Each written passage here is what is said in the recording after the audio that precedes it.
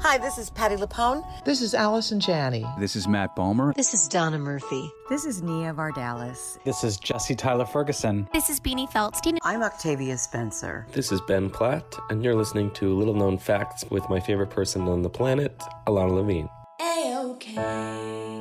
Welcome to Little Known Facts, a podcast where you will hear unfiltered, raw, honest, and uniquely funny interviews with artists you love as they talk about the art they love to make. I'm your host, Ilana Levine.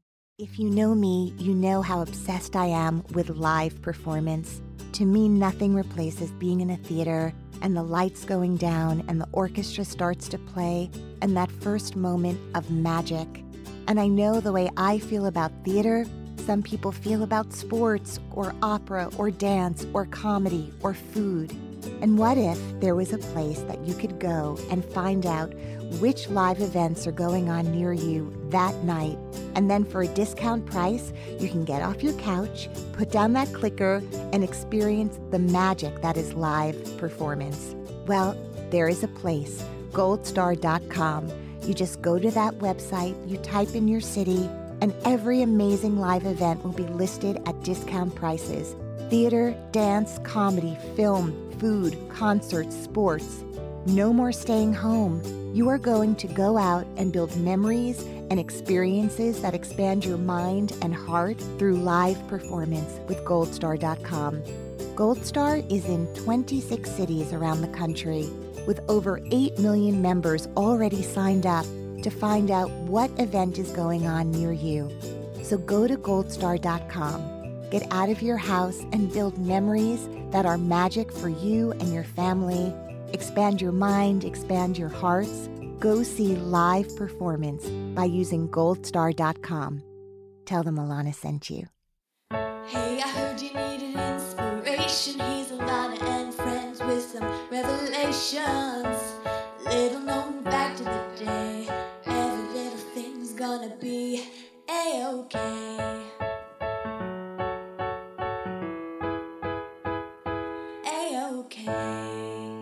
Hey everyone, new episodes of Little Known Facts drop every Monday and you can find them on your favorite podcast provider.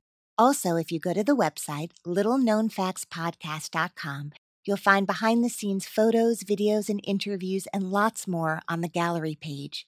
And if you are loving these intimate, candid conversations with all the artists who come on the show, please head over to the contributions page. I depend on these donations to continue to bring you these interviews every week. So if you love the show, please donate. Little known fact about my guest today. He and Lin-Manuel Miranda have collaborated time and time again and have created some of the most important work in the American theater. When I asked him if they've ever had a fight, he said, "No, I am a fervent believer in collaboration with harmony." Welcome the director of Hamilton and many other things, Thomas Kail, to the podcast. A-OK.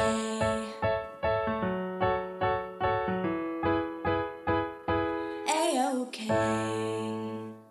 Hey everyone, my guest today is the Tony and Emmy Award-winning director Thomas Kail. On Broadway, he's directed Hamilton, In the Heights, Lombardi, and Magic Bird. He's the co-creator of the hip-hop comedy improv show Freestyle Love Supreme. Recently, he directed and produced the FX limited series Fosse Verdon. He also directed Grease Live, which is why he won an Emmy. He was awarded the Kennedy Center Honor in 2018, and this month he will be honored by SAY, an organization that supports young people who stutter. He has done a lot of things in his very young life, and we're going to try to talk about all of them. So I just want to welcome Thomas Kail to the podcast, and I also want to ask you, most people call you Tommy. Who do you want to be today? I will be Tommy today, which is who I am every day. You are. I had an old best friend when I was a kid whose name was Thomas Flint. And so I became Tommy then. But when I got to New York, I thought, well, there's only one director whose name is Tommy with a one-syllable last name, and that's Tommy Tune. Right. And so I thought, okay, for anything that's written, I'll be Thomas. But 94% of the people that I know call me Tommy, and then 6% of them call me Thomas, and then I say, can you call me Tommy? And then 4 other percent call me Tom, and I don't know what they're talking about. Well, the 4%. It's 104% of people. I just want to make sure that everyone knows that I'm fully aware of that. I did not know there would be math. Full disclosure, dear listeners, this is a very early Sunday morning interview. I think Tommy Kail is probably the only person I would do this for. And I'm so in awe of him because they always say, I'm crying. I also have allergies. Both things are true, but I would be crying even if I didn't have allergies. I think that, there's that phrase, want something done, ask a busy person. And it is no small thing that with all the things you have going on, literally just getting off a flight from Chicago where the Hamilton exhibition, it was the Hamilton. Now it's not the Hamilton. It's hashtag Hamex. We realized it was not a tent. It's not. Although it's a airplane hangar. It's a full-on installation. It's 35,000 square feet, which is a football field size. David Corns really needs to take a nap. What's wrong with him? A lot. How long is this podcast? Well, he was here for so long that we had to make his a 2-part episode because he has a lot to say about a lot of things. Classic Corns. Yeah. Make a mistake, ask him a question. Well, David, you can respond at a later date to this. I want to ask you something because when you were accepting your Tony Award for Hamilton, you talk about your sisters. And you say the sweetest thing, and I have 2 kids, and my dream is one day, it's not necessarily they will need to win an award, but there will be an opportunity for them to say out loud in front of a lot of people what they mean to each other. That's kind of the dream when you have kids, not so much what your relationship is with them, but what happens for them in the future. So if we could start when you were named Thomas and then had a best friend named Tommy and Thomas and you were Tommy and all of that, just a tiny bit about what it was like growing up for you. Where did you grow up? Where are you in the family line? Well, I'm happy you asked this, first of all, because I just got off FaceTime with both of them simultaneously because we just figured out you could do that like on the way up here. You're so high tech. Yes. And I am very much in the middle of 2 sisters. So everything about me is defined by that. So there were 3 kids. My older sister is 3 grades older than me. My younger sister, 3 grades younger. So it was like 8th grade, 12th grade, senior in college. We never overlapped. We were always kind of moving through. Right. We all went to the same school systems, same school 1 through 6. My little sister went to somewhere slightly different, and then we all went to the same place 7 through 12. So we spent a lot of time together. My older sister and younger sister are absolute best friends now. And of course, back then, when one person's 18 and the other person's 11, like there's not a lot of hanging out. And then you get into, the post-college age and realize, oh, you're my sister. Yeah. So they're incredibly tight. We're all very, very close. My older sister lives in New York. My younger sister lives in Boston. And so I'm an uncle 5 times. My older sister has 3 little ones. My younger sister has 2. And are you heavily involved in that life?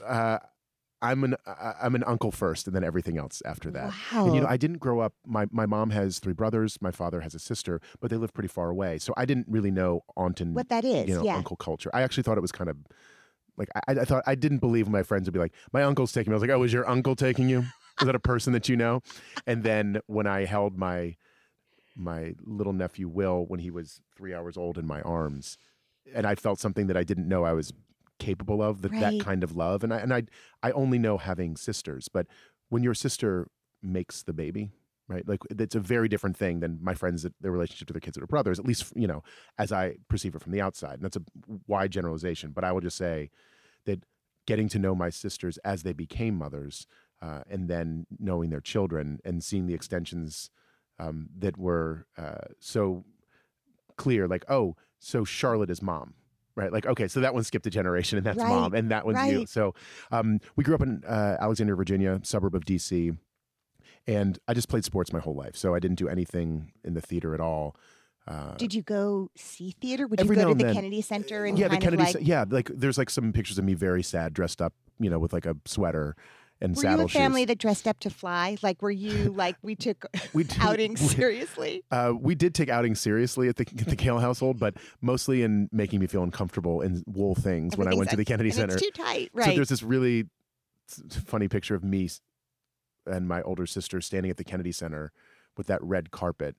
We'd go see like the Nutcracker or whatever would be there. Right. And I'd see shows that would come through there. I didn't go to Arena Stage or anything like that particularly, but like I saw Les Mis and a lot of the first nationals that would come through, Starlight Express and things like that, in the And 80s. probably school, right? Through school, you would In go school, we see go on stuff a trip, also. yeah, occasionally. So yeah, the Kennedy Center really was my portal. Okay. That was my first exposure, but I had no concept that this was a job you could have. My father was an attorney. My mom runs the archive at a historical home. Oh. I didn't know anybody that made their living in Doing show this. business. Yeah, I mean, it being a didn't, creative person not in that this way. Yeah, not What in any kind way. of attorney? Like, Corporate litigation. And my Okay. father, sexy. my father liked the people management part Mm-hmm. of practicing law, which I think is something that I really Right. learned from him, because I love maintaining and managing companies. It's really exciting for me to get a chance to build relationships, have the relationships evolve, and if you're lucky enough to have a show that runs, start to make new companies or meet new people as they come in. And I think my dad was always really good at that part of it. And my father was a singer in college. He was a whiff and poof. And my mom was a studio artist who ended up raising the kids and then studying museum education and going back to school in the 80s when we were all a little older, and has been working at this historical home called Tudor Place in Washington, D.C. since the mid-90s. So when you say a studio artist, did she draw? Did she Yeah, she paint? drew, and she was just intensely creative at a time when that wasn't necessarily something that was an option for her to pursue. Right. But she had a lot of that in her, and I think wasn't able to access it in the way that she might have now. But then when she found museum education and art history, I remember quizzing her on flashcards when I was probably like 10 or 11, so like in the mid to late 80s, and she went back to school. I feel like it uncovered a lot of her creativity, and she does a lot of writing now and research. So she was telling me about Lafayette in the early 2000s. I was like, Mom, no one cares about the Marquis de Lafayette. We stopped talking about him. Yeah. And then like Lynn went down to How Tudor ironic. Place, Yeah. to do some research. The home where my mom works in Georgetown is a descendant of the Custis family of Martha Washington, so they have a connection to a lot of to the Lafayette and the Washington stuff, and so it's pretty funny how these the things have intersected. synchronicity in life is so, and also I was thinking when you talk about your father's management skills and obviously your mom's curiosity about history and art, Mm-hmm. and you're having been an athlete, which is also both being a team player and a manager of a lot of people. You're absolutely right. It's kind of amazing, like in that Malcolm Gladwell 10,000 hours of preparation for something. From a very young age, you were surrounded by people. The luck of being born into this family Yes. who are interested in these things are your parents natives of that area, or were they transplants from someplace else? Transplants. My mother was from Pittsburgh, Pennsylvania. She grew up Okay. in Squirrel Hill. And my father was born in New York City, but then raised in Merrick, Long Island from when he was 12 on. So, Okay. so Long Island and Pittsburgh. And then they both went to school in Connecticut and knew they weren't going to go back where they were from. Went to Wait, did they both go to Yale? No, my mom went to Connecticut College and my dad Okay. went to Yale. Okay. And they met. My dad was singing Quiet Girl, and Two Sleepy People were his songs. And my mom saw him sing, his His senior set. year. Yeah, his a cappella and her set. junior year. Yeah. Back when that meant something. Yeah. And Well, now then, Pitch Perfect has made Oh, it you know mean what? something You're right. again in a You're big right. way. Yeah, that's It's very so true. cool now. It is. Thank you, Ben Platt, also. Yes, it's enjoying the revival it deserves. Jason Moore, Elizabeth Yes, Banks. all of them. So I would hear the story, like that's how my parents met, and then my dad went to go study in London for a year. They went there, and then they moved to the Alexandria area, and then have been there ever since. And now they live in Chevy Chase, Maryland. They moved when I was 19 to a block outside of Washington. They made it very convenient for my younger sister, Right. although I had to drive, Right. So 14 you hours had a to day. trek So with the a good hot news is- potato in your hand. Yeah, exactly. I understand. It was Yeah, a yeah. long walk to school for It was you a very at Sidwell Friends. Yes, it was And hard. by the way, it was a long walk home after Sidwell Friends too. Exactly. But yeah, so I then commuted and drove with my older sister, and my dad worked near DuPont Circle. So there weren't cast recordings.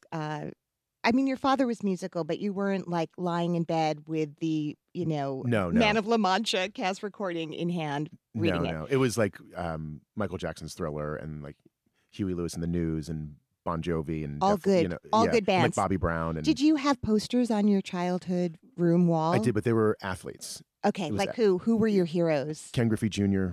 was a baseball player. It was Yeah. very important to me. Cal Ripken Jr. I love juniors. These are both people who also had parents that played in the major leagues. Cal Right. Ripken Jr., who was kind of like the local hero, played for the Baltimore Orioles.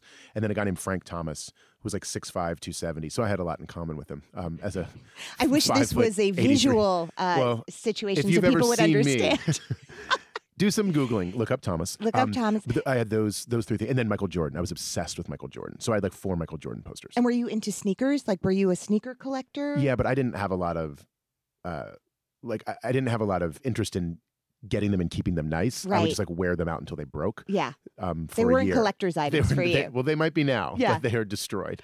So did you play baseball? I played baseball And and I played soccer? soccer. Yeah.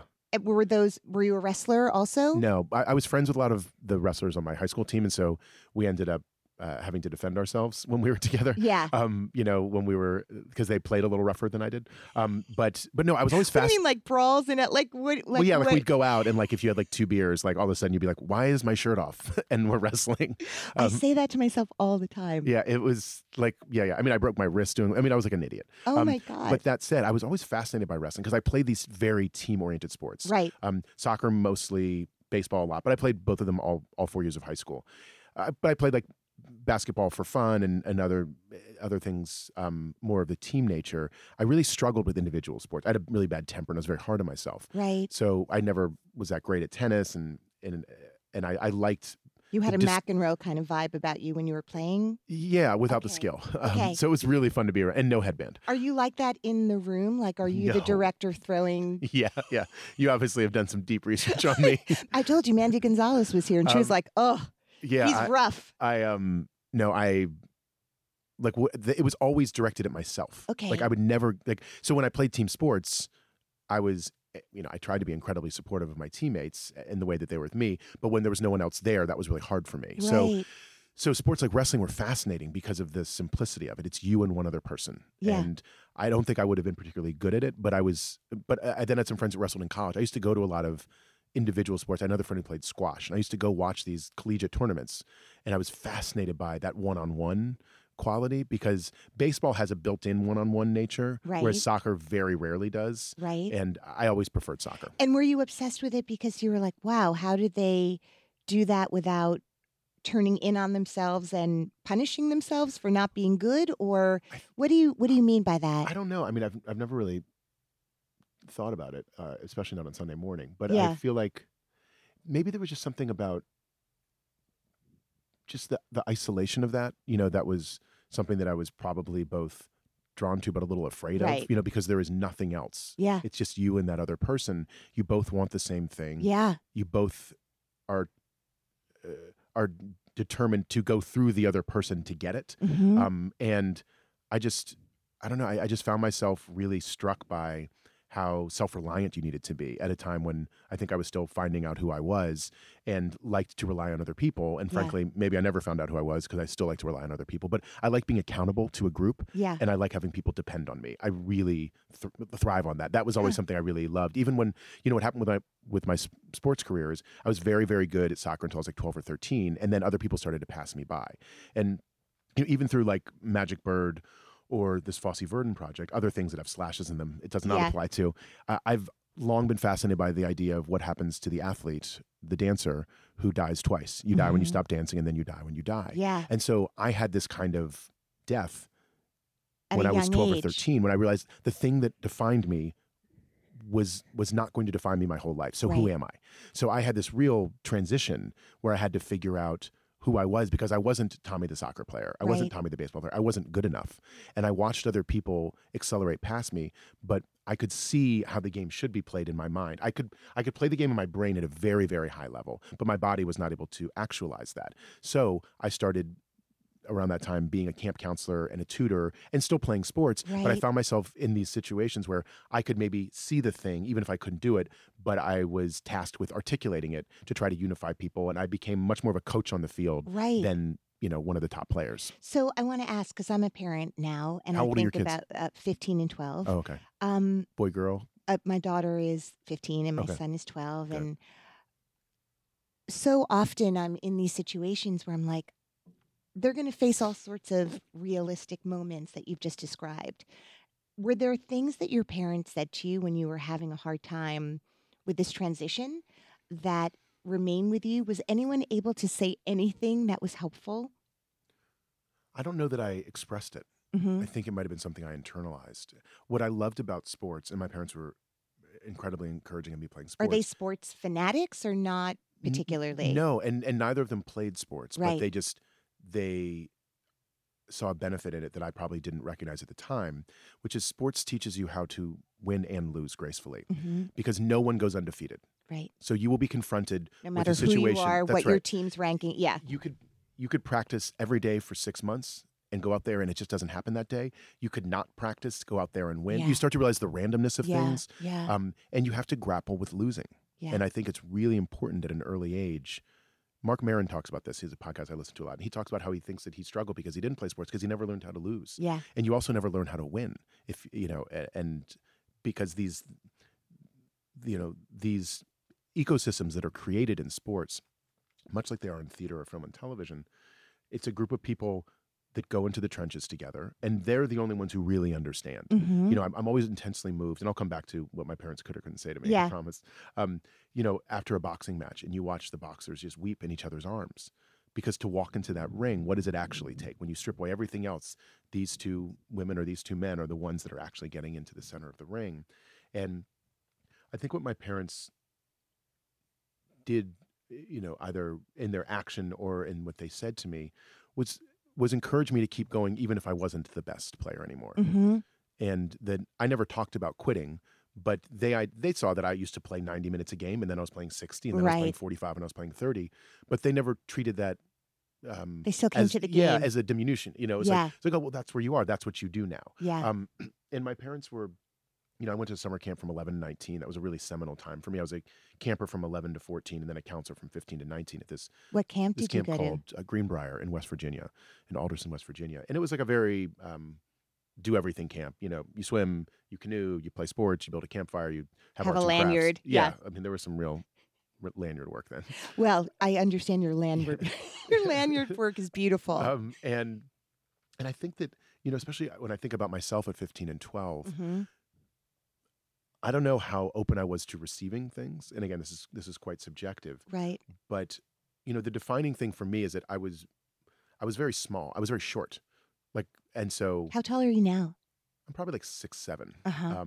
But sitting 'Cause down, I I'm would more- say- I'm 5'7.5", which is I'm still a short person because I Yeah. still give myself the half. Yeah. It's like when a kid's like, oh, I'm 8.5. I'm like, Yeah. you can just call it 8, kid. Yeah. All right, you'll be 9 Or eventually. 9, whichever you want, Yeah. but stop. We round down here. Yes. That's how it works. But I was probably like 5 feet, 5'1", Right. up through my second or third year of high school. I was a very late bloomer. I hit puberty really late.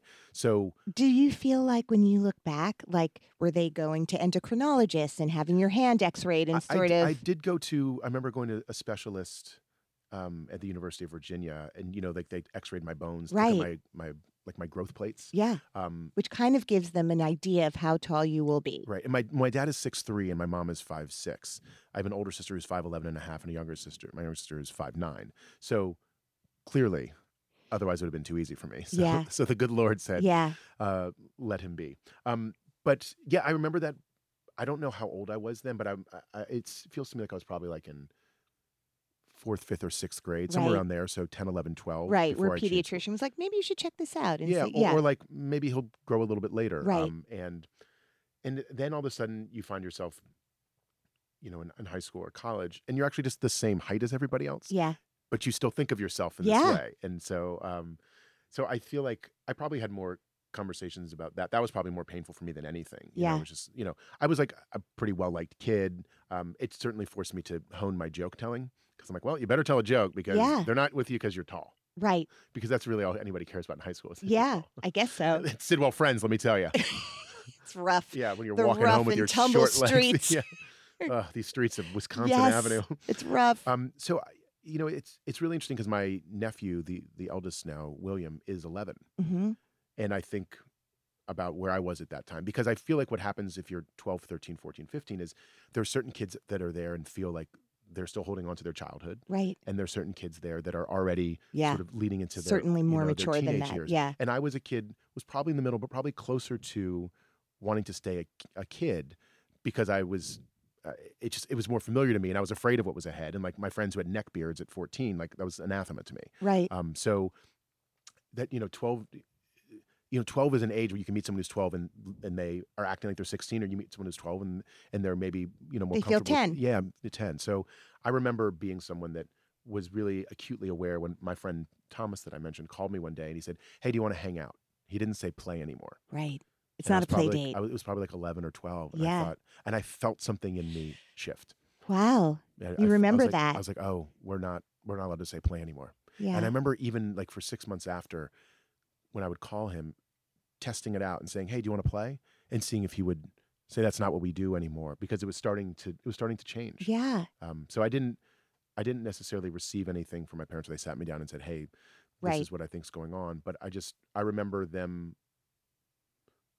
just being very present for me and my sisters. That if I wanted to talk, they would. But like I wasn't from a family where we sat and had like long chats. No? No, like Were you waspy Jews? no. No? We were. I wasn't bar mitzvahed, and my sisters Are weren't. both your parents Jewish? My parents are by both birth? Jew- yes. And my father went to Hebrew school till he was 18, and my mom was bat mitzvahed in 1958. So that's pretty Wow. hardcore. Yeah. And they both, I think, had relationships with their own religion that allowed them to see when we were growing up that they wanted to be our choice. Mhm. And I was much more interested in chasing a soccer ball around on Saturdays than going Then to the Torah. Yeah. So I was identifying a lot of the things in my family as, oh, well, that's what my family's like. And then when I went to Sidwell in 7th and 8th grade and started going to the mitzvah circuit, I Right. was like, oh, maybe that's what it means to be Jewish. Yeah. And my grandmother who's still with us- Denominations of $18 yeah, as gifts. Yeah. exactly. I was like, really, an envelope? You Yeah. didn't tell me there was this. But my grandmother still lights the candles on Friday night. Yeah. So and Is there any part of Jewish culture or ritual that's a part of your life? show business. Uh-huh. And I daven when I'm in rehearsal. Every time. That's But I what really- Mandy said. But I really do. In Like, what I way? I just like I'm and Back and forth well, rocking. I back and forth rock a lot. So Yes. really to the annoyance of everybody. But no, I mean, I think, when I started working on In the Heights, which I first heard in 2000, then we started working in 2002. So I was 22 or 23. And I remember reading this early draft of this script that Lynn had written when he was in college. And I never met Lynn in college. Right. You guys met after college. We met right after college. Did yeah. you have a mutual friend who was the connector? I had two friends. I started a theater company called Backhouse Productions in 2001 with my friend Anthony Veneziali, John Buffalo Mailer, and Neil Stewart. And were you all Wesleyan We were all graduates? Wesley graduates. Yeah. Anthony a year older than me, John and Neil younger. John and Neil saw In the Heights, so they were still there. And they're the ones who called me and said, "Hey, this kid, Lynn, wrote this show. Mm-hmm. It's really good. When we start that theater company that we always talked about late at night, Right. we should remember this." So they Okay. were the ones that really tipped me off to it Right. in 99, 2000. And I remember reading the dinner scene as it existed in that early draft, and it was a lot of people speaking very loudly and trying to express affection, but kind of arguing with each other with a certain love. with a certain kind of starch. Yeah. And I was like, oh, if you switch the starch, that's my family. Okay. And so I started to identify with my Jewishness, I think, in a more cultural way once I graduated from college and got to New York, and and find myself thinking about what it means to be Jewish now as a 42-year-old man Right. in a very different way than I did then. But I always felt very connected to it once it was identified for me. Right. But it was not something that existed in its religiousness. It was more in like who my family was, what my grandparents believed in, Right. and then and I what your history is. and what my history is. Right. And so it really It's- was you through can't, whether you like it or not, there are generations before us who That's right. And I went became through a lot. incredibly interested in that once I Yeah. was old enough to recognize it. And in fact, I had a great aunt named Sally Gross who passed away in August of 2015. And she was a really wonderful artist who lived in the West Beth for 25 years. Oh, like wow. hardcore Henry Street settlement, Yeah. like, Merce. Like you can look her up. She was pretty well known. Maisels made a documentary about her called The Pleasure of Stillness in 2007. And my Aunt Sally was my mom's favorite. She was the youngest daughter on my mother's side Okay. of my grandparents. So my grandmother was the eldest and Aunt Sally was the youngest. So she's your great aunt. She's She was my- your mother's aunt and your great aunt. That's right. And she was my mother's favorite aunt. And, Yeah. and Sally was the total black sheep who, grew up on the Lower East Side and decided to dance, went to Hunter. And I remember watching this documentary, which I think came out in 2007. It might have been 2006. And so it was just before In the Heights happened off Broadway. But I'd been working on it for 4 or 5 years. And there was a scene, which I'll paraphrase, but Aunt Sally is telling the story of getting her first grant from the NEA. and her mother, who only spoke Yiddish and couldn't read English, but did the books for her husband, who sold fruit on the street, knew numbers and knew bookkeeping. And she got this check for a couple $1,000s, and her mother starts weeping and says to her in Yiddish, "Only in America will they give you money for moving your feet." Right. And I started sobbing when I saw this. Like, something was unlocked in me, and I realized that if not for Sally, there is no me. If not for my great-grand, so I started to feel this connection to them, and I think being in New York City had a lot to do with it, because as my mom's mom lived on 6th and D, and she said she met her husband, my grandfather, uptown on 13th Street. Right. Like, no one went above 14th Street. No. And they met at the Y down on like 14th, which is like as far uptown as she'd ever been. And so being able to walk the streets of New York and see where they were from, and my other grandparents on the other side, also from New York. So I think getting to the city and being able to breathe the same air and be in the same neighborhoods started to connect me even more. Well, we jump cut a little bit to your post-college experience. And I know just from reading about you and looking at other interviews that something happened while you were in school. It wasn't that you were a theater major, but suddenly a friend invited you to work on their project. My friend Anthony, yes, who I mentioned, yes. Who is still... Well, he's in Freestyle Love Supreme. I Right. started Freestyle Love Supreme Right. with Anthony and Lynn. I feel like maybe we could talk a little bit. Listeners are just going to be like, they've been talking for half an hour and maybe they haven't even said the word Hamilton. And I just want to say good for us, because this is probably We're holding hands. the first interview post-Hamilton that's happened for. So good for us for holding out that long. But we did say the name In the Heights, and now we'll get to Lynn a little bit, and Anthony. Yes. And this amazing group of people who decided, like, we're going to make our own stuff. Yes. Because I feel like that's how you have to start, unless you have the last name Coppola or Scorsese or something like that. Is that what you did when you started doing this? The Levines. Yeah. Not your last name. I mean, did you have like a theater company or a group that you just Naked made Angels. Stuff? Okay, I was part of this theater company, Naked Angels. Heard of them? Yeah, exactly. And slowly, certain members of our company became super famous. Right, it was like Drama Department and Naked Angels at that time, and like Malpart and all those. And Atlantic, which is still an unbelievably successful off-Broadway company that moves so much stuff to Broadway. But we really lucked out. So much of stuff happens because there's this one lucky component. One of the members of Naked Angels had an uncle with a huge space on 17th Street. Right, so you could have your We had a home. Yeah. We had a home. And so without that, it's very hard. You're sort of gypsies running around. But when you have a home base, you can have a clubhouse of sorts. So that was the Drama Bookshop for us. Yes. So talk a little bit about where you landed and the luck of having a place like that, and then In the Heights and on and on. Well, look, you said the thing that I always think about, which is that's what distinguishes all of us wandering around on the diaspora, is you have a place you can go. Yeah. Anthony, my junior year of college, asked me to work on his senior project, which was this very loose adaptation of Hamlet Machine. And the first person we cast was Neil Stewart, and the last person we cast was John Mailer. No, the first person we cast was John Mailer. The last person we cast was Neil Stewart. So it really begins that's this the family. Yes. Yeah. And it was all student theater. So this was from 6 to midnight. They would give you a little rehearsal space, and you'd go do it in that barn or in that dorm or in that theater. So it wasn't through the institutional academic side of the theater department. I took one class my sophomore year, and that was it. And really, Anthony pulled me into this group. I met these two others. And in that show, and I think there's footage of this somewhere, we would freestyle to get warm in front of the audience. And I was Anthony's assistant director. So were you good? Are you a good freestyler? I'm okay. I mean, I'm better than some people that do it, but I should not be doing it for people that are paying money. Okay. Only for benefits. I will definitely do it for benefits, but not the same benefits. Yeah. And so we met on this. We had this kind of instantaneous bond. And then Anthony graduated in 98. I graduated in 99. I went to go work as an ASM at this theater company called the American Stage Company in Teaneck, New Jersey. And I'm from Teaneck, New Jersey. Really? FYI, the 07666. Yes, do you know the zip code? Did you do a lot of mailing for them? Yes. Are you kidding me? That's we had to try to raise. It was at FDU. I mean, I learned to drive in Fairleigh Dickinson, and also other things happened in that parking lot that we'll talk about. Redacted. I'm going to call you after and ask you to take that out of this my God, podcast. that's so good. Yes. Teaneck. Yes, Teaneck for the win. Noah's Ark Deli. Oh my God. So I was there for a year and a half, and that was basically my grad school.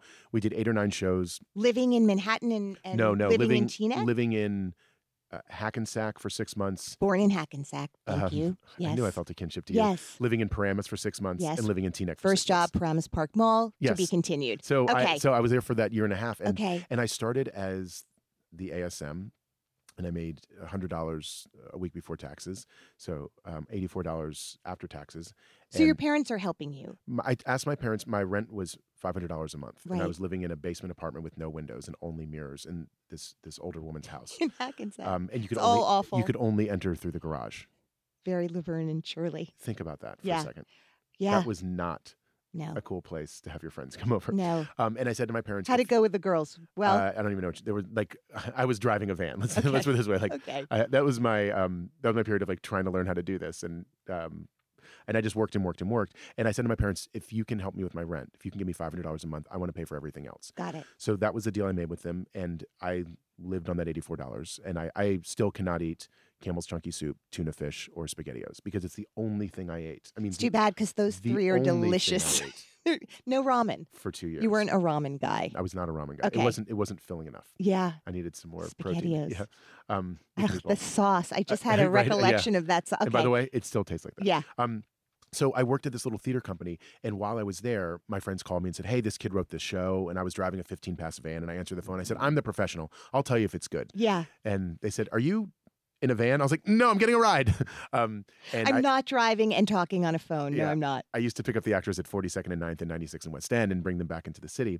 And a couple things happened when I was there, and all of a sudden there was a promotion. The guy who had hired me was then promoted to artistic director. So after my first show there, which was a new musical by Jodi Pietro, and a guy named Michael Valenti, I was the ASM on it, based on O. Henry short stories.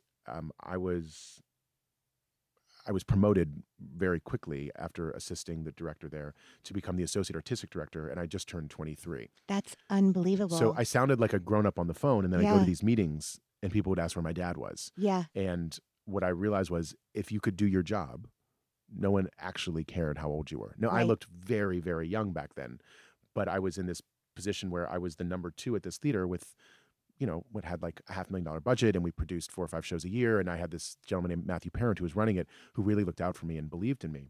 And I would go to board meetings, and I was the head of the literary department, which is how I know that 07666 is never going to Yes. leave me. Yes.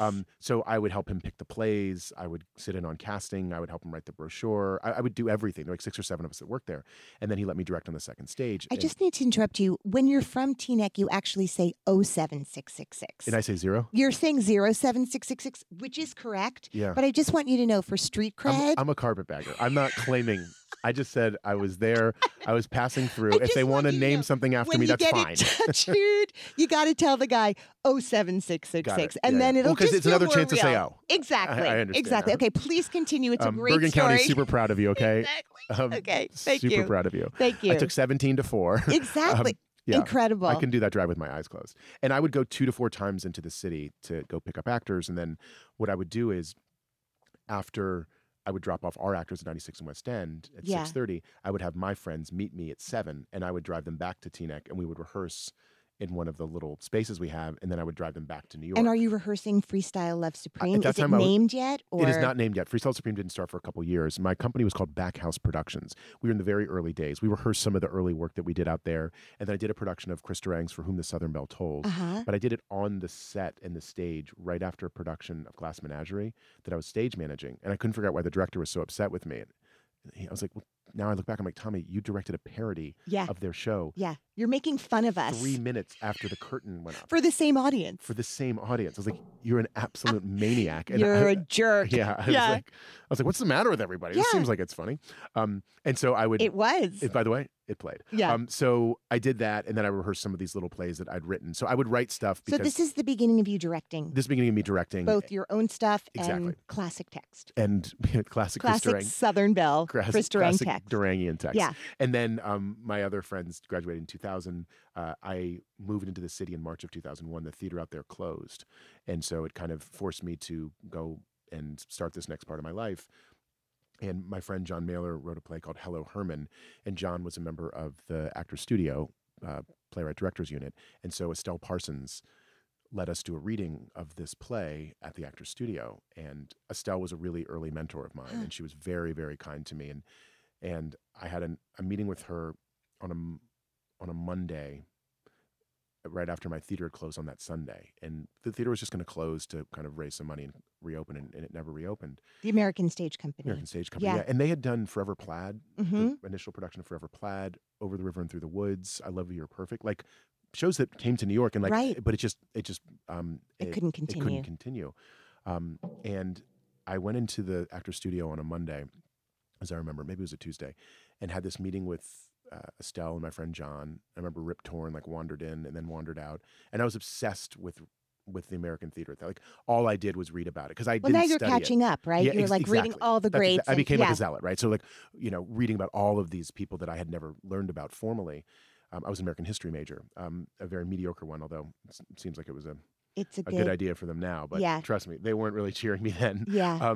And Estelle called me the next morning and she said, "What are you doing for lunch?"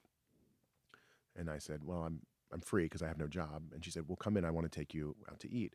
And she took me to the Westway Diner, and she asked me what it meant to be a director. And I answered, and it took about 3 minutes. And she said, "Okay, so you don't know yet, Right. but I think you might be able to learn. You should come by and sit in to the studio on Tuesdays and Fridays. Just watch the acting Just classes. watch the acting classes and watch the session, as they And call was it." she teaching the class? She would be leading some. Arthur Penn led some. Harvey Keitel led one. It was really, Cool. and it was and this is not something that they did frequently, to let someone participate just by watching. And she was so kind to me. And to your point, she gave me a place to go. Right. And it was around that time, in that summer of 2001, where a guy named Alan Hubby, who was running the Drama Bookshop, and it was Right. moving from 47th Street to its location on 40th Street, he was invited through my friend John Mailer to come see these 4 one-acts we did. We did 2 David Ives and maybe 15-minute Hamlet, like these short plays with a bunch of our friends from Wesleyan. And he said, "I want to have a resident theater company at this new bookshop. Would you come by and see?" And we walked the bookshop that summer, and it was a white room with a lot of dust in it. And he said, "If you paint it black, it's a theater. And if you Right. keep it busy, that would be you paying rent." And so in the fall of 2001, we rehearsed Hello Herman, which we put up at the Grove Street Playhouse. We started rehearsal on September 18th of that year. And we rehearsed at the bookshop as it was being built around us. The bookshop opened on December 3rd, 2001. And we had opened our first show. We raised $17,000, which we, spent and lost all of. But we had our first thing. On And- beer. just on the beer alone. And what was important for me is our Mm-hmm. show was reviewed, and not Who particularly reviewed well. it? Bruce Weber. Uh-huh. And Donald Lyons for the Post. Because John was Norman Mailer's youngest son, we probably got a little more attention than we were ready for. Right. And Bruce Weber wrote a review that basically said, "This is a valiant effort, but you guys need to continue to develop." And it was not a pleasant review. I think it was something that was incredibly seminal for me, because I remember it was like getting punched in the face. Like we had given everything to this Mhm. thing. And the next morning, I remember I woke up and I remember walking by those green New York City Wire trash cans, and there was some newspaper in there. And I thought, oh, right. Now it wraps the fish. That's right. Guess what? We got to go and do the show. Yeah. And it was What a great thing and that it was had really happened. important to get Yeah. to get dinged around. I was 24 years old, and guess what? I was still there the next day. Yep. And you realize, like, okay, you reset your nose, Yeah. you wipe the blood off, and then you go to work. Yeah. And that company needed me, and we needed each other, and we went and we did our play. And then on December 3rd of 2001, we did a small excerpt from Pfeiffer's People. We had done a production of Pfeiffer's People my senior year, and I'd called Jules Pfeiffer. I got his number from like a random connection, and I called him over Thanksgiving break of my senior year, and he picked up the phone, and he talked to me for an hour. And I cold called Jules Pfeiffer, and he couldn't come see the production, but he said, "Well, read some stuff to me and tell me about it. What do you think?" And then when we did our first play, Hello Herman, we wanted to do another, and we thought, why don't we remount Pfeiffer's People? Right. It's a place where we can use our new theater. It can be the first thing in our home, as you Yeah. had mentioned with Naked Angels, and we were building this little clubhouse for us. And we thought, let's produce it down there for the 55 people we can get in. And you got permission from the Pfeiffer I- estate, I Jules called him. Pfeiffer? I called him back. Yeah. And he said, "Yeah, I remember you. come over. And I walked into his apartment about a week later, and Little Hallie Pfeiffer's. and Hallie Pfeiffer was 17 years old, and she opened the door, and she's like, "Oh, are you here to see my dad?" And I was like, "Yeah." And I walked in, I saw Jules, and he said, "My only condition is that you audition my daughter Hallie, who's a junior in high school, at Horace Mann." And my show was 8 people in the cast. We needed one more woman, and there was 7 Wesleyan graduates. And then I auditioned Hallie, and I was like, I can't believe this nepotism. Yeah. I got to audition. And then she came and auditioned for me, and she opened her mouth, and I thought, she is so much better than everybody else in our show. Right. And she'd been speaking this Pfeifferian language her whole life. Yeah. And Hallie was in our show, high school Wow. Hallie. I ended up writing her college recommendation. She ended up going to Yale. She's Oh like my little sister. Oh my God. I love Hallie Pfeiffer. That's I wow. love her. That's amazing. And so we did this little production down in the basement of the bookshop, and the bookshop was our home for 5 years. That's where In the Heights Was started. that your first full-length play? After the Hello Herman was. Yeah. Yeah. And this one also wasn't reviewed by everybody. So it let us kind of cut our teeth. So now we started getting our hours in.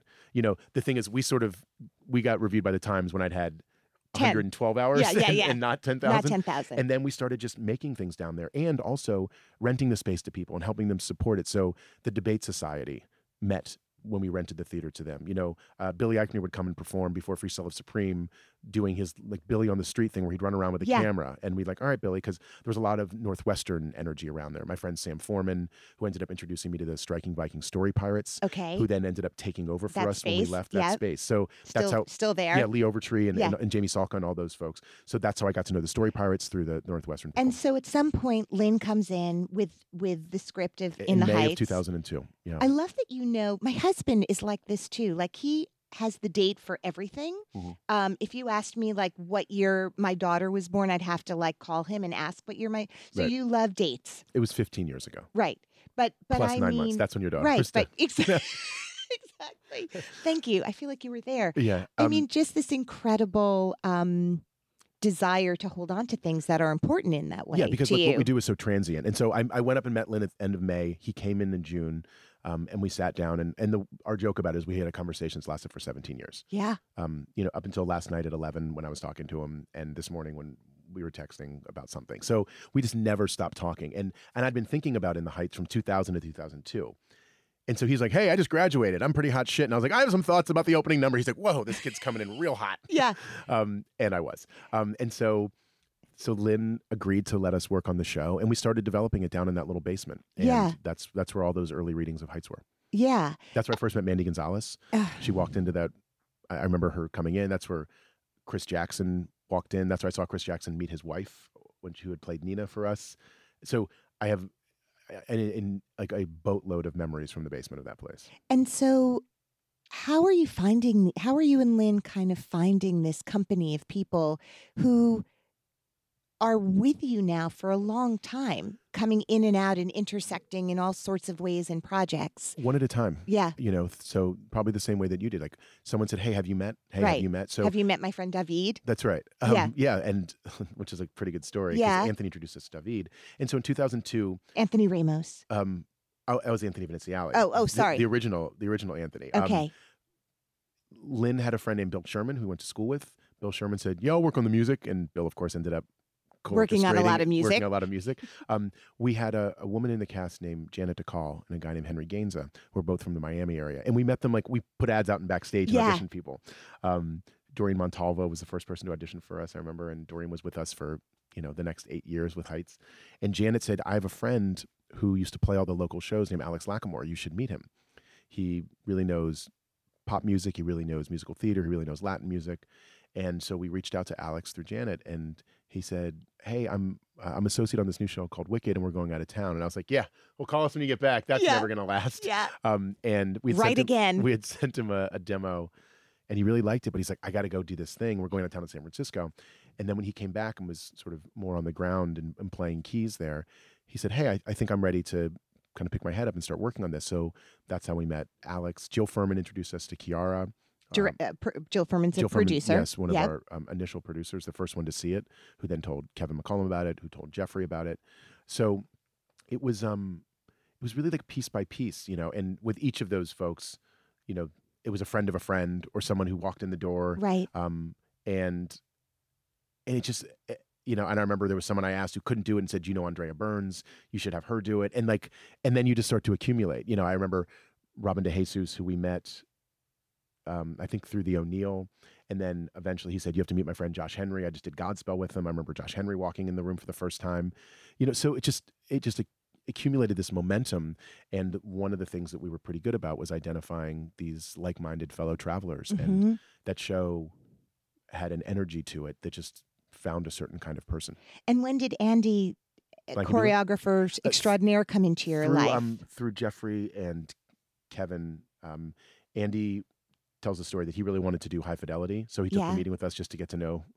So Kevin and Jeffrey produced Rent. Correct. So suddenly, your first musical out of the gate is being produced by the guys who produced Rent. Yes. That must have been an extraordinary realization to wrap your brain around at that time. Well, I think I was probably protected by the fact that I wasn't a show kid. Right. So it didn't really... You weren't out of your mind. I knew what Rent was. Yeah. I was very aware of it. Yeah. But it's not like Larry Bird was now producing your... No. I would soon work with Larry Bird, but exactly. not yet. So no, I was like, oh... Great. Rent was good. Like, Rent's still on. Like, that was a show that inspired Lynn. It was by Sure. a young person that So maybe no one for knew. Lynn it was pretty incredible. It was incredibly weighty to Lynn and not to me. Right. And so I think I was So you could behave like a normal person.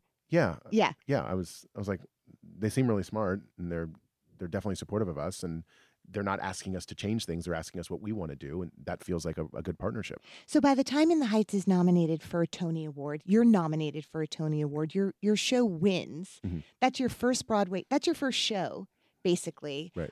That's very heady. Yeah. Again, I was 31. I was 30 when the show was off Broadway and 31 Right. when the show opened on Broadway, which is pretty young for a director. And I didn't know any better. Yeah. But I remember this moment very clearly of being on stage at Radio City, and For the Tonys. and we had just won, and they pick Lynn up, and he says thank you, and everybody's very emotional, and we're all together on stage, and then Whoopi Goldberg says, "Okay, we'll see you next year." And I remember in one instant, the lights shift, everybody gets up, starts walking out, and everyone leaves stage, and I stayed there, and I just stayed there by myself. And I watched everyone empty out and talk about whether they're going to have chicken, Yeah. or Which what the show party is next or whatever, year. yeah. And I thought, well, if this is a pinnacle, it's also over in an instant, Yeah. and people are already thinking about what's next. So it can't be about this. It has to be about something more than this. And I never had any idea of what it meant to win an award. It wasn't something that I aimed for. And then I found myself incredibly moved and relieved, because I knew if you won the Tony for Best Musical, it meant your show could run, which meant you could make a living. Yeah. That was a significant thing, because all of that work can dissipate. And this meant maybe we'd run for a year, which meant maybe we could save a little bit of dough, and maybe we would all have a chance to work and have another thing. And then the next day I went to Williamstown to go work on a play, and I started rehearsal 10 a.m. on Tuesday, and they all looked at me and said, "Okay, where do you want to start?" And it was the absolute best thing to do 36 hours after being at this other place. Yeah. It's like, guess what? You got to go back to work. You got to start over. And that award, winning that award or losing that award, isn't going to make your next show. Like that stays there. And now Right. Who are you? What do you do next? So there's been so much said about Hamilton.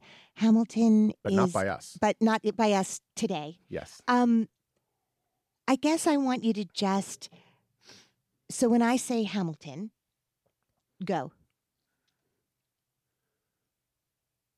I don't really remember a time before it. Mhm. It's so present in my life in so many ways. And I know I was defining myself before the show happened. I was 38 when the show opened. I was a grown person. Yeah, It didn't happen to me when I was 22. It didn't happen to me when I was a teenager. right. I'd put 15 years into this business. I'd worked as hard as I could for 15 years. Everybody thought we were out of our minds when we would tell them about this idea we had. I mean, people were not staying on the elevator with us when Right. we told them. But But a Jeffrey few and- people did. But Jeffrey and Jill were.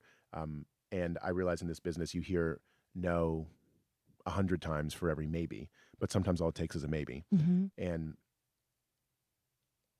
I had no idea that what was going to happen was in my future, but I knew that Lynn was working in a way that I had not previously seen. I knew that that would force me to try to reach to be on that same level. And I had to put together a group of people around him that could actualize this thing that he was making and inspire him and enhance it and support him. Because when we started for 2 years, it was just me and Lynn. There was nobody else. It was just like us for a couple years, kicking it around, talking about ideas. Maybe this is a song. Maybe she's a character. Maybe he could do this. Do you write also?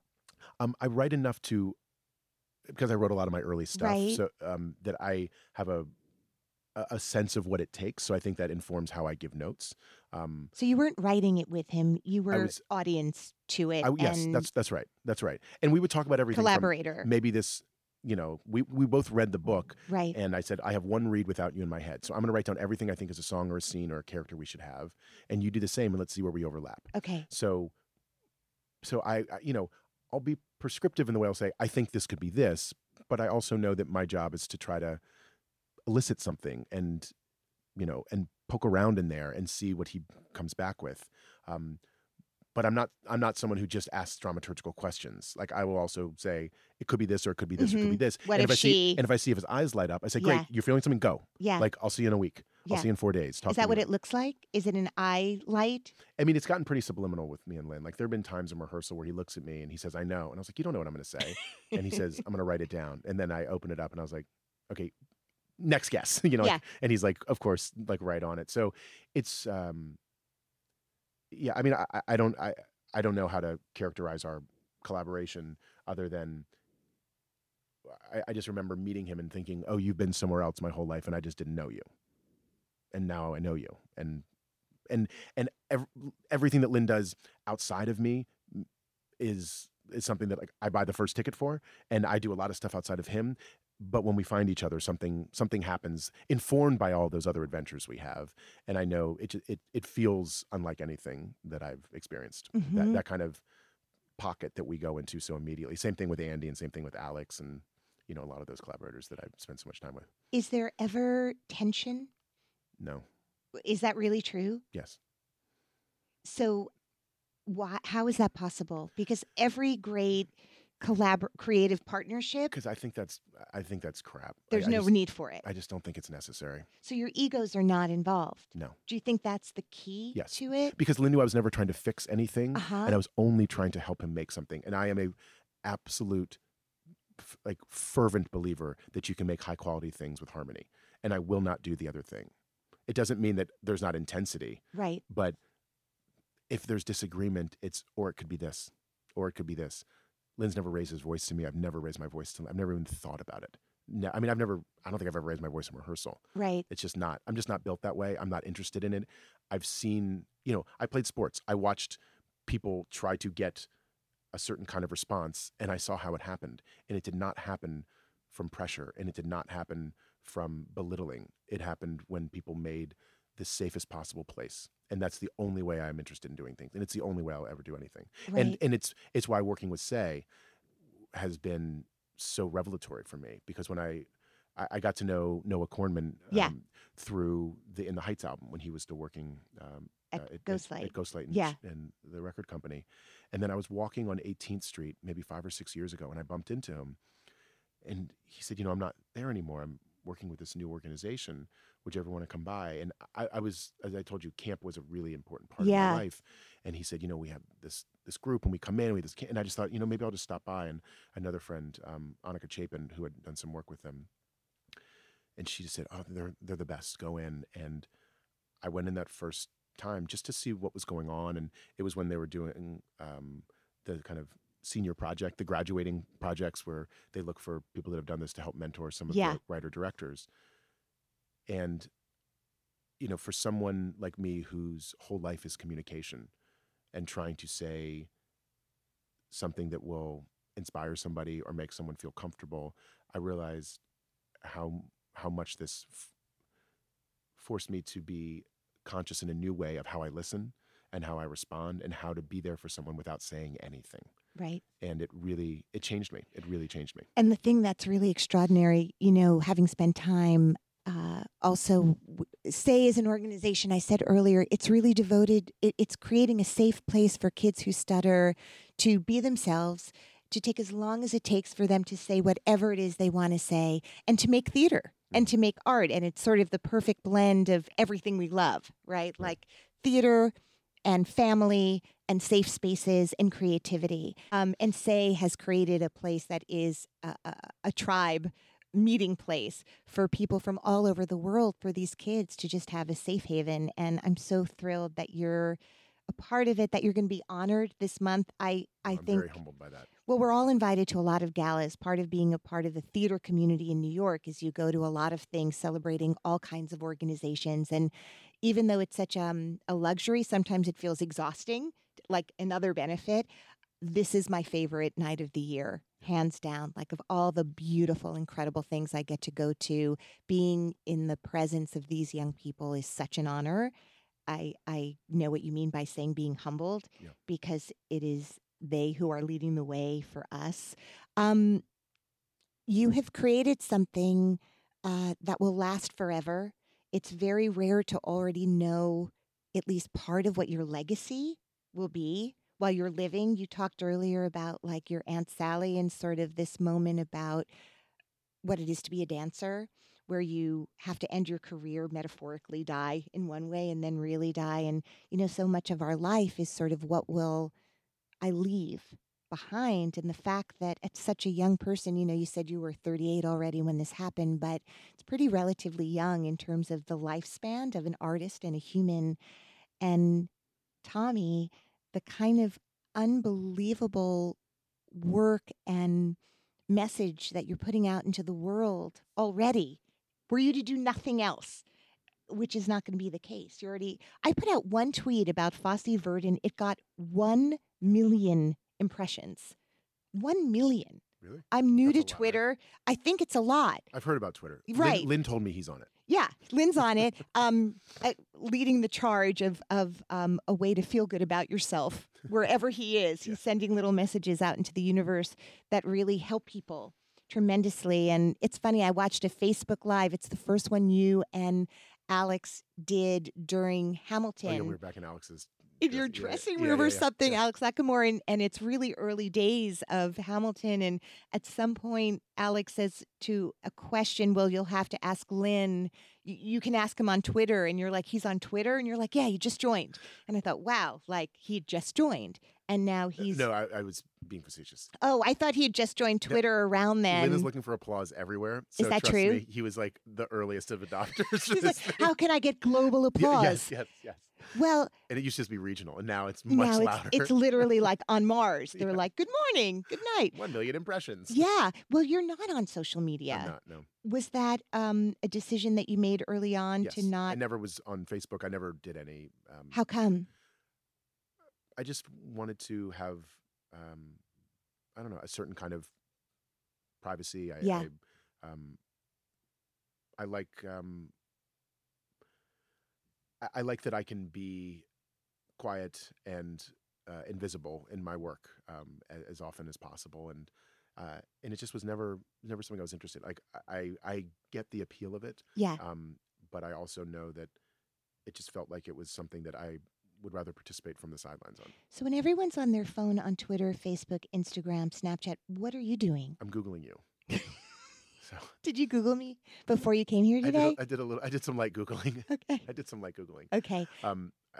But I'm not on my phone. That's my weird thing. Right. I'm just thinking deeply about the American theater. I'm really glad. So when you leave here today, I know you're going to have some like physical therapy. Yes, I have a bad back. You have a bad back. What are you working on now? What's your next project? I'm finishing the Fosse Verdon stuff, so I've got a couple more weeks on that. And then I am doing a new musical with MCC by a writer named Ross Golan. And Alex Lacamoire is working on it with me. And it's this song cycle thing that we're doing this fall. So I've got a little workshop of that. And then I'm going to try to take a little time this summer. We've got some Hamilton stuff in London. I've got to start auditioning again for the new company because it just turns over once a year. So I'll go over there. And then I like to travel and go see the show. So I just got back from Chicago yesterday and was there. And I was in Detroit and Chicago about 3 weeks ago. And I need to get out to San Francisco. So I like to go and... Your children are everywhere. Well, I have incredible directors who are residents and associates that are, one with each that Right. I'm in really close contact with. But I like going to visit and just checking in and seeing if I can be of use. Yeah. Well, I hope you will be of use. So do I. My God. I have one really important question before we go. Yes. You have incredible hair. Are there products that you use? There's only one product. What do you use? It's Ouidad, Ouidad. And Okay. It's a product called Climate Control. Okay. And This is important for curly hair people because I feel like you have figured it out. it took some experimentation. Sure. A little research and development. So Ouidad's product is the only one that I use. And there's another product they have called Hydrofoam, which is probably like the number 2 option for me. But Climate Control is it's like a gel you put in when your hair is wet, and then you just blow dry it with a diffuser. Yeah. And you don't ever, like, my hair has never felt a comb. Right. Like, you Don't touch it. And you don't touch a curl. No. Stop it. Someone trying to cut No, I'm not. No one will. No one will. And did Although you if you curly hair turn... people think they can, you're like, you should stop that. No, don't.